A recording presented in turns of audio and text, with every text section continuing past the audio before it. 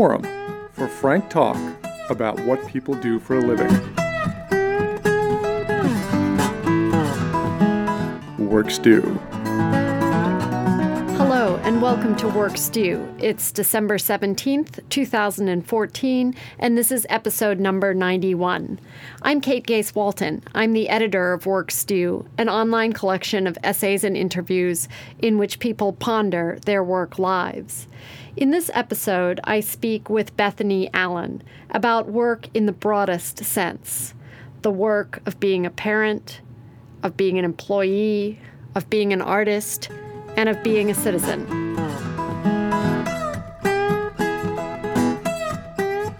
I'm speaking this evening to Bethany Allen, and Bethany, thank you so much for taking the time to talk to me. Thanks for having me.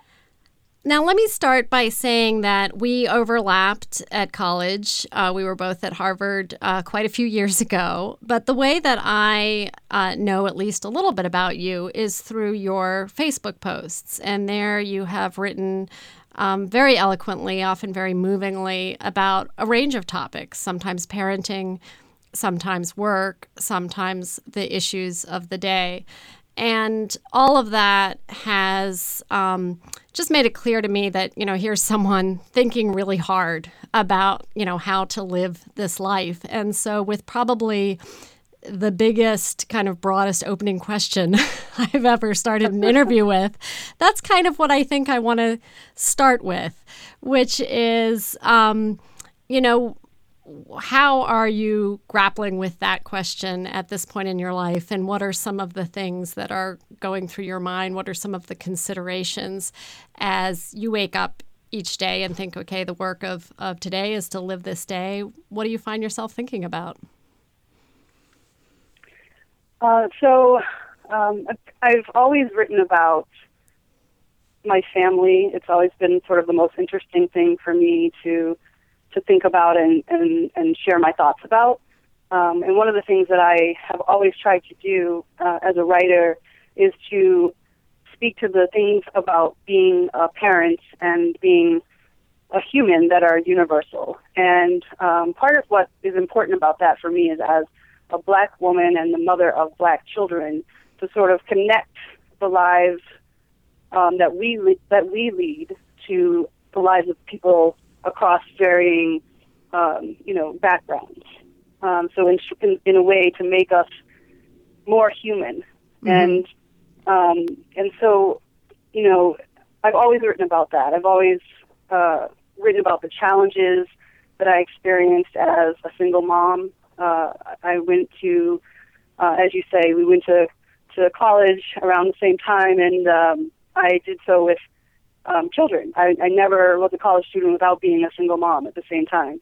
And I wrote a lot about that. And some of it was me sort of working out my own issues with that and my own sort of disappointment in myself for sort of being an unwed mother in a place where it didn't seem like I fit in. It didn't seem like I belonged there.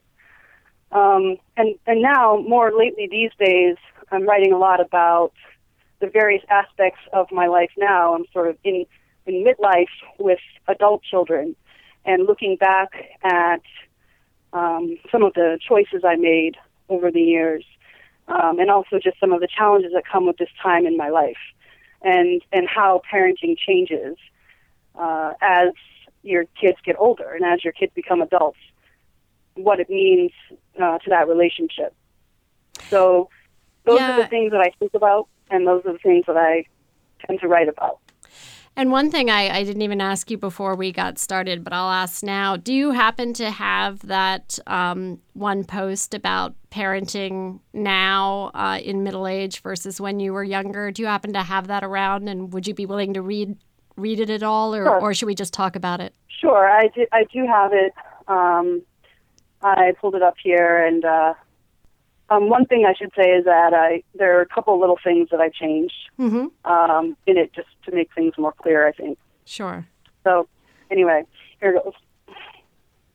I'm often humbled by people's positive assessments of my parenting, but to be honest, I worry about modeling bad behavior for my now adult children. This is especially true with regard to my youngest daughter, the only one of the three who still lives at home. When my kids were growing up, I was the co-chair of the parent council at their public elementary school, moderating meetings and speaking in front of the citywide school committee on the impact of a plan to close and consolidate several schools in the district, working for mission and community-based organizations, volunteering, writing a column for an online magazine, working out 5 times a week, and going to Harvard part-time. In short, I was walking the walk. My goal was, as James Baldwin once wrote, to get my work done, and my work was to change the world. Fast forward to the current version of me, working in corporate America in jobs I didn't love, doing work I don't believe in, but still living paycheck to paycheck for most of the past decade. Talking a lot about my creative projects, but not producing much of anything, and lazing around the house binge-watching Netflix on the occasion that I do have some downtime. I give myself a pass most days. All of that work over the last 25 years of raising kids has exhausted me. I'll get back on track, I assure myself. Besides, my kids seem to have turned out fine, with strong work ethics. My youngest, the one I worry about, she's currently working 2 jobs, was recently promoted at one of them, and self-financed a trip to Paris. Still, I'm not sure I meant to raise hard workers, but rather dream chasers. I want them to succeed where I failed, to not end up like me. I worry not because I've made selling out look glamorous, but like it's the only option. And I long to regain some of the passion and motivation that I possessed not all that long ago, as much for them as for myself. Thanks. I wanted to talk about your reference there to selling out. It's astounding to me when you talk about, your personal history and how much you've accomplished, going to college with kids, handling all those jobs, getting through it all, raising these kids, that you might have any sense at all of not having accomplished just, utter brilliance. Tell me more about why you feel that way. I think part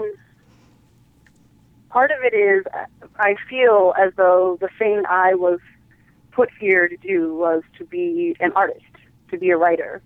And so when I get so caught up, as I have been for the past, almost 10 years, working in a job that really doesn't even utilize my talents, but also I'm not growing, I'm not being productive, I'm not doing the thing that I think I'm supposed to be doing in a meaningful way. And I'm doing that because it's more financially lucrative. That feels like selling out. And that feels like, I have a conflict with that. Every day when I would get up and go to work, I'd be a little conflicted about it because I felt like I was just doing it to make money. And I wanted my job, whether, it was the thing that, I got paid to do or not, I wanted my job to be something that was making an impact in the world. And I also wanted to be using, my abilities that I claimed were so important to me. And part of the reason why this was difficult for me is because all of my children also, in one way or another, are artists. They're creative people. And I want them to see that there's a value in their creativity. I want them to believe in that. And I want them to, not get caught up. My oldest daughter works as a bartender, and she enjoys it for now. It's great. She makes decent money, but she's not doing, the things that she really wants to do. But it's just easy to get caught up in, I'm making good money. I'm able to pay my rent. I'm able to pay my bills. But I think what happens, and this is partly why this is so, pressing for me now, is because I see my kids entering the workforce, and I'm cautious. I'm like, I remember when I was doing the same thing, again, as I said in the post, working for these mission and community-based organizations, doing this meaningful work, and getting to a point where I realized I could make a lot more money doing something else. Right. And changing up for that reason. Yeah. And in fact, I had to, because I was trying to live in Cambridge, Massachusetts, which is a very expensive city to live in. I was trying to, give my kids all of the, things that I felt they needed to be well-rounded, like, dance lessons and music lessons and, to be able to play on traveling sports teams, and all these things cost money. And I needed to make more money, and that really just became my primary motivation for many, many years. And I think now also the timing is such that my kids are moving on. They're not necessarily, I'm not paying for those sort of extracurricular activities all the time. So now it's like, okay, if making all this money to do all these things for my kids isn't the motivation, then what is the motivation? What is going to get me up and get me going and allow me to be productive and do meaningful work? Yeah. So, and what do you tell your kids, your, now, as you say, grown kids? What kind of career advice do you give them, if you give them advice, in light of your own experiences? The thing that I try to impress upon them the most is that whatever it is that they decide to do, I want them to be happy. Obviously work is sort of not always, it's not like really an expected part of work to be happy all the time, but it sometimes becomes, your work becomes something that actually starts to make you unhappy. So even outside of work, you're not happy or fulfilled because of your job being something that takes a lot of your time and your energy. So I really just want, for my kids to have balance, and I always try to, really in all aspects of their life that, they're able to balance, their needing to make money, but that with also, being true to themselves and following their dreams. When you think about your own path, are there career choices that you wish you had, done differently, different choices that you had made? Or do you look at what you've done and say, I really needed to do what I did to get where I am today? Yeah, I think I've obviously been thinking about this a lot lately, and I think the latter, that I did what I had to do when I had to do it, even though I wasn't necessarily happy in my corporate jobs. I got a lot of experience. I got a lot of training. Right. So I think there was some benefit in that time that I put in. And I think, that it did afford me now, like I have a little bit more leeway as I'm starting to think about where I want to go from here. Yeah. Yeah. One other thing I wanted to ask about is, so often when people talk about balance, which you've just spoken about, they're talking about balance between maybe their family life and their work life. And if anything has been weighing on me in recent weeks and months, given Ferguson, given the Eric Garner case, is there's all of the work of being a citizen as well. And I can just tell from reading your posts, the things you think about, that that work, whether it's about being an activist, speaking out, is work that you think hard about. How do you fit that into your life? How do you think about it? That's a really good question, and something that I actually grappled with a lot. In fact, when I was in my last job, I felt like that was another way in which I didn't have the space or the energy to do that work, the activism work, the work of being an involved citizen, because of my job. I felt, just the time that I put into work and the energy, and leaving my job feeling drained often, that I was not able to then go and give any energy to other parts of my life, including this one. Activism, social activism has always been a big part of who I am. And so this was something that was really troubling to me, and I really wanted to find a way to make more time to do more work in this way. And, this is one of the things that, I also want to impress upon my children, is that, this is work, that this is something that you have to give some weight to in your life and make some time for, because this is something that, we have to do. We have to make sure that the place that we live in, the country we live in, the city we live in, treats its citizens equally. And this is always, going to be something that we need to be paying attention to. And right now, in this moment where you have so much happening, as you said, the Ferguson and the Eric Garner case, and there's momentum around it. There are people, probably right now, out in Boston protesting and out in New York protesting. And, it's important, to realize the moment that we have right now and be engaged in it. And, frankly, I wouldn't want to work anywhere where I wasn't able to do that, where I wasn't able to be engaged in that, where I wasn't able to, either, take time off from work and go on, the equivalent of a freedom ride, to go to Ferguson or to go to New York or to go wherever there's, the movement is happening. Or work in a place where I wouldn't feel like I could publicly speak in support of this movement. I wouldn't want to work there. So this is important for me also. And again, in terms of modeling behavior for my kids, it's important that my kids see me, actively engaged in this fight. Right. So have you ever considered that kind of work as a career, joining a nonprofit or an organization of some kind? Was that ever a path that you pondered? So that's actually my first job. My first real job was working at the Algebra Project for Bob Moses, who was one of the architects of Freedom Summer.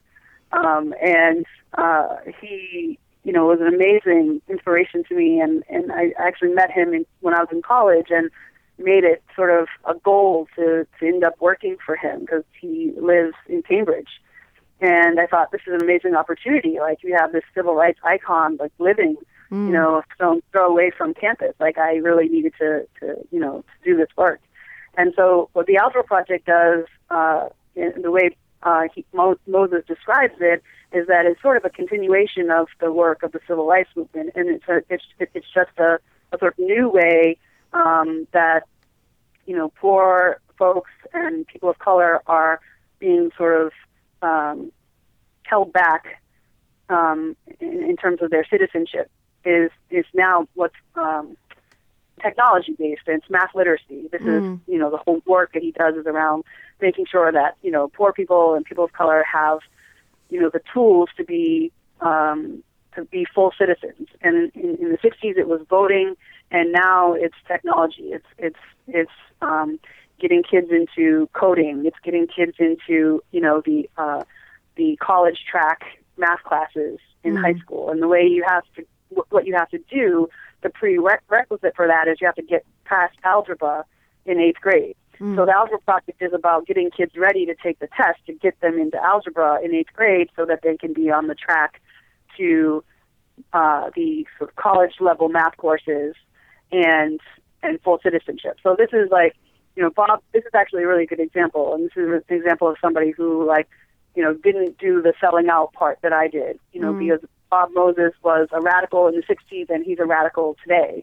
And I just remember talking to him when I worked for him, and one of the things he told me was, most radical ideas eventually become mainstream, right? Like most things that are radical once, like eventually, like we move forward as a society, and those things aren't radical anymore. But in some ways, there are a lot of the things, even voting rights, even voting rights, have been sort of being rolled back in a lot of states.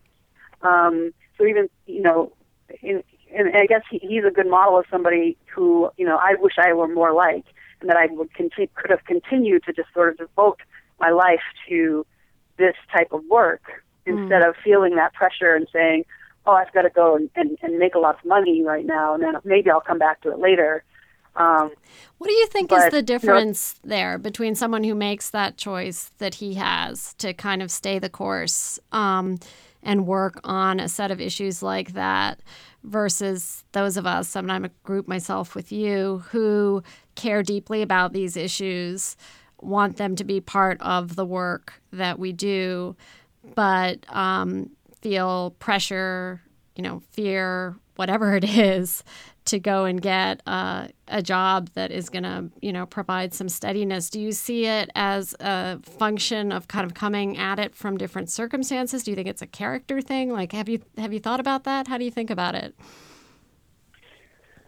I think about that a lot. And I think it's often circumstantial. I think, just even in terms of, the age that we grew up in, and the age that millennials are growing up in. I was reading something today, and the headline was, millennials aren't able to save money because they're not making money. And part of the challenge is, for me personally, I was a single mom raising 3 kids, again, living in a place where there's a high cost of living.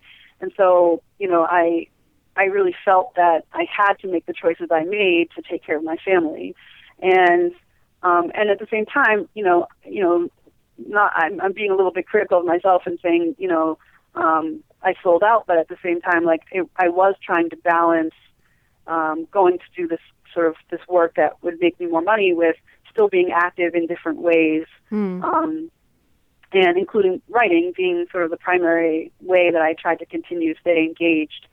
And it's a struggle. It's not always easy. It's that sort of age-old dilemma you get in where it's like, you need money so that you can sort of be comfortable. So you work harder so you make more money, but then you're less comfortable because you're always working. So it's like you're trying to figure out that balance. And I admit I wasn't always good at it, and I'm probably still not that good at it. But I think what's happening now, and this I've talked to a lot of classmates from college, and it's not something we go through in isolation. And this is, again, part of why I write, and part of why I share what I do, and part of why I share what I do the way I do on a very public forum, Facebook, where I know people are going to see it, is that, this is something that we're not going through in isolation. We're not going through it alone. Part of our age, part of being in your early mid-40s is that, you start to think about your career choices, and you start to wonder, about your character and whether or not you sacrifice that at all to make money or to take care of your family or what have you. And what I have found is that there are a lot of us, at our last reunion, at our 20th reunion, a lot of us were thinking about this question of we used to want to change the world. What happened? What happened to us? We didn't change the world. We just, went to our jobs at law firms and, or became doctors or whatever we ended up doing, instead of doing this really important social work that we thought we were going to do. And the fact is that a lot of us did do important stuff, and a lot of us are still doing important stuff. And for those of us who have struggled with the balance, there's still an opportunity to write it. There's still an opportunity to get back to a place where you feel like what you're doing is more meaningful. And in fact, I think that, one of the things that I haven't talked about yet is that, I did lose my job recently, and in part because I wrote what I did on Facebook about not being happy with my job, which is in and of itself a whole conversation that we could have. But yeah, well, can I ask one question about that? So really, sure. It was that you basically were frank about the fact that you have other aspirations, other things you care about, because that's sort of how I read your post. That you have a relationship to your job that is not, the be all and end all. That was a fireable offense, huh? I think there were other things, there were other factors that played into it, but I was a manager, as I said, with the company, and so the concern was that me saying something like, I don't believe in the work that I'm doing, that was damaging to the morale of the people that I managed. And for that, if I, caused anybody that type of pain, I'm sincerely sorry about that, because that wasn't the intention at all. And in fact, it was my own suffering that I was trying to articulate, my own, sort of lack of motivation or lack of fulfillment, and not at all in that part of my job either. I really enjoyed, as I said earlier, the management piece of my job was like really, really important to me. So that it was a little distressing to have this end up being something that cost me my job, but at the same time, it sort of opened up. I'm trying to be optimistic about this, but it has opened up some new opportunities for me. And one of the things that it has given me is this space to really think more about these issues and decide, what type of job I want to go to next, how much energy I want to focus on my writing or on being an activist, because, I am in a different place in my life than I was, 10 years ago when I was feeling this pressure to make more money so I could send my kids to college. So part of it is, trying to, I'm not necessarily trying to, but I'm seeing the silver lining here in that, there are possibilities that have been opened up. And also, the other thing is that I don't really regret saying what I said because it was honest and it was real, and I got so much feedback from that post. So many people wrote to me, both sort of commented on the post and then wrote to me privately saying, thank you for writing that. Thank you for articulating that because I feel the same way and I'm struggling with that too. Yeah. And again, that's why I do it. That's why I write. And again, writing is the thing that I think that I'm supposed to be doing with my life. So to me, that was what I wrote, and the response that I got was amazing. And I'm really proud of it. So yeah. Well, thank you so much. And I love the way you write and talk about how you're thinking about what to do with your life. I started Work Stew precisely because I felt like we shouldn't all be grappling with these issues in isolation, thinking it was just us. You mentioned the 20th reunion. I walked around there with a microphone talking to people about where they were in their lives and what they thought, about what they were doing versus what they had hoped to do. And one thing that struck me was, for all the reputation that Harvard grads have for, sort of ego and arrogance, people at the 20th were remarkably open with me and honest and clear that they were being very reflective. And there was huge power in having those conversations, and I've found power in having them with a far, broader group than just one college class. And your kind of posts and the way you talk about it just adds to that, and it makes us all think more deeply about what we're doing with our days, what we're doing with our years, and it's a huge contribution. So thank you.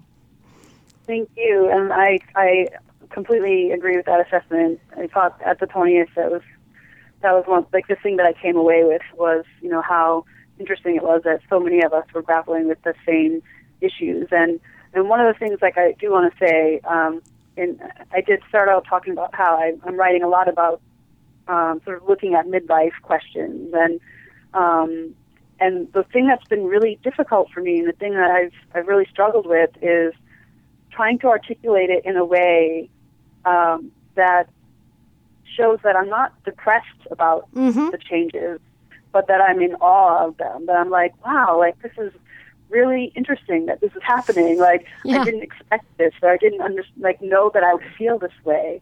And when I write this stuff and I get that response that I get, from my friends and family and people who I sort of know peripherally even,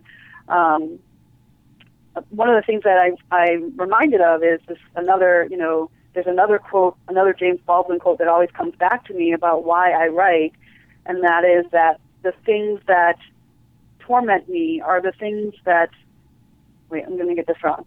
He was talking about reading, and I'm talking about writing, but writing in this way helps me to know that the things that torment me most are the very things that connect me with all the people who are alive or who have ever been alive. And I think that's really it. Like, I'm trying to stay connected, but I'm also trying to, like, help other people feel connected. And so even though I wrote that post and as a result I lost my job, I feel that post connected me to other people in a very meaningful way, and that other people felt connected to me and to this sort of phase that we're going through in a very meaningful way. And so it was worth it. Yeah. I can understand feeling that way completely. That wraps up the interview for today. Thanks again very much to my guest, Bethany Allen. Thanks also to everyone who's written an essay for WorkStew. And finally, thanks very much to you for listening today. The next episode will be released in 2 weeks, and I hope you'll check it out. In the meantime, please let me know what you thought of the interview by sending an email to kate@workstew.com or by posting a comment on the WorkStew website. Thanks again, and bye for now.